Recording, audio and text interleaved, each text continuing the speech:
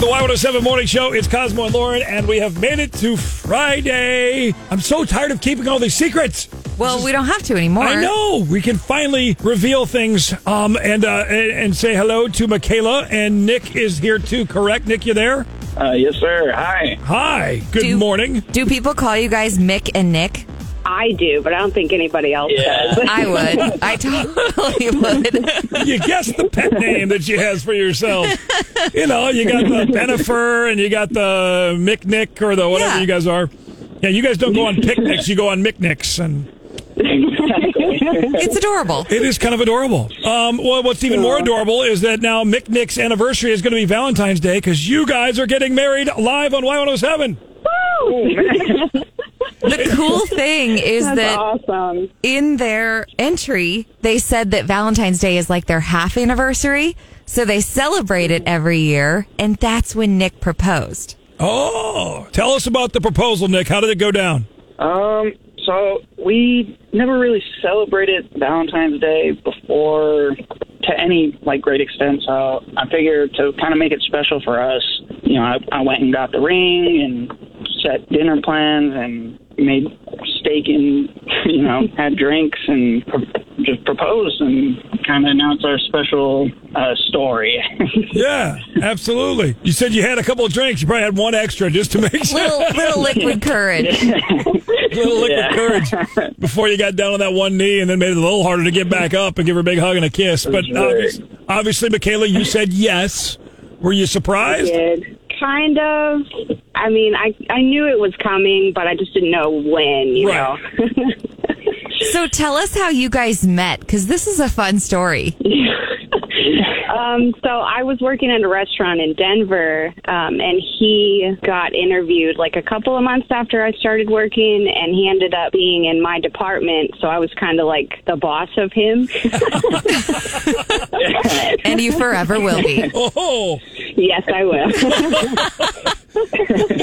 You still have time to get out of this, Nick. You can just hang up. No, I'm kidding. No, you can't. No, it's official.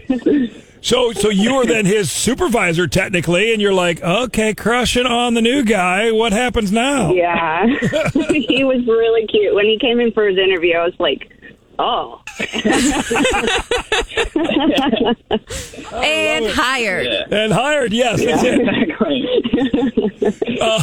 And you guys have made pretty big moves together. Mm-hmm. Yeah. We've kind of followed each other all around the country, really.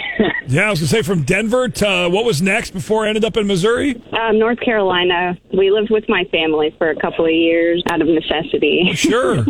And then made your way to Columbia. Mm-hmm. Well, we love having you in our community, and we're super excited to have you guys on stage. And so you proposed on Valentine's Day a couple years, and now you're getting married on Valentine's Day.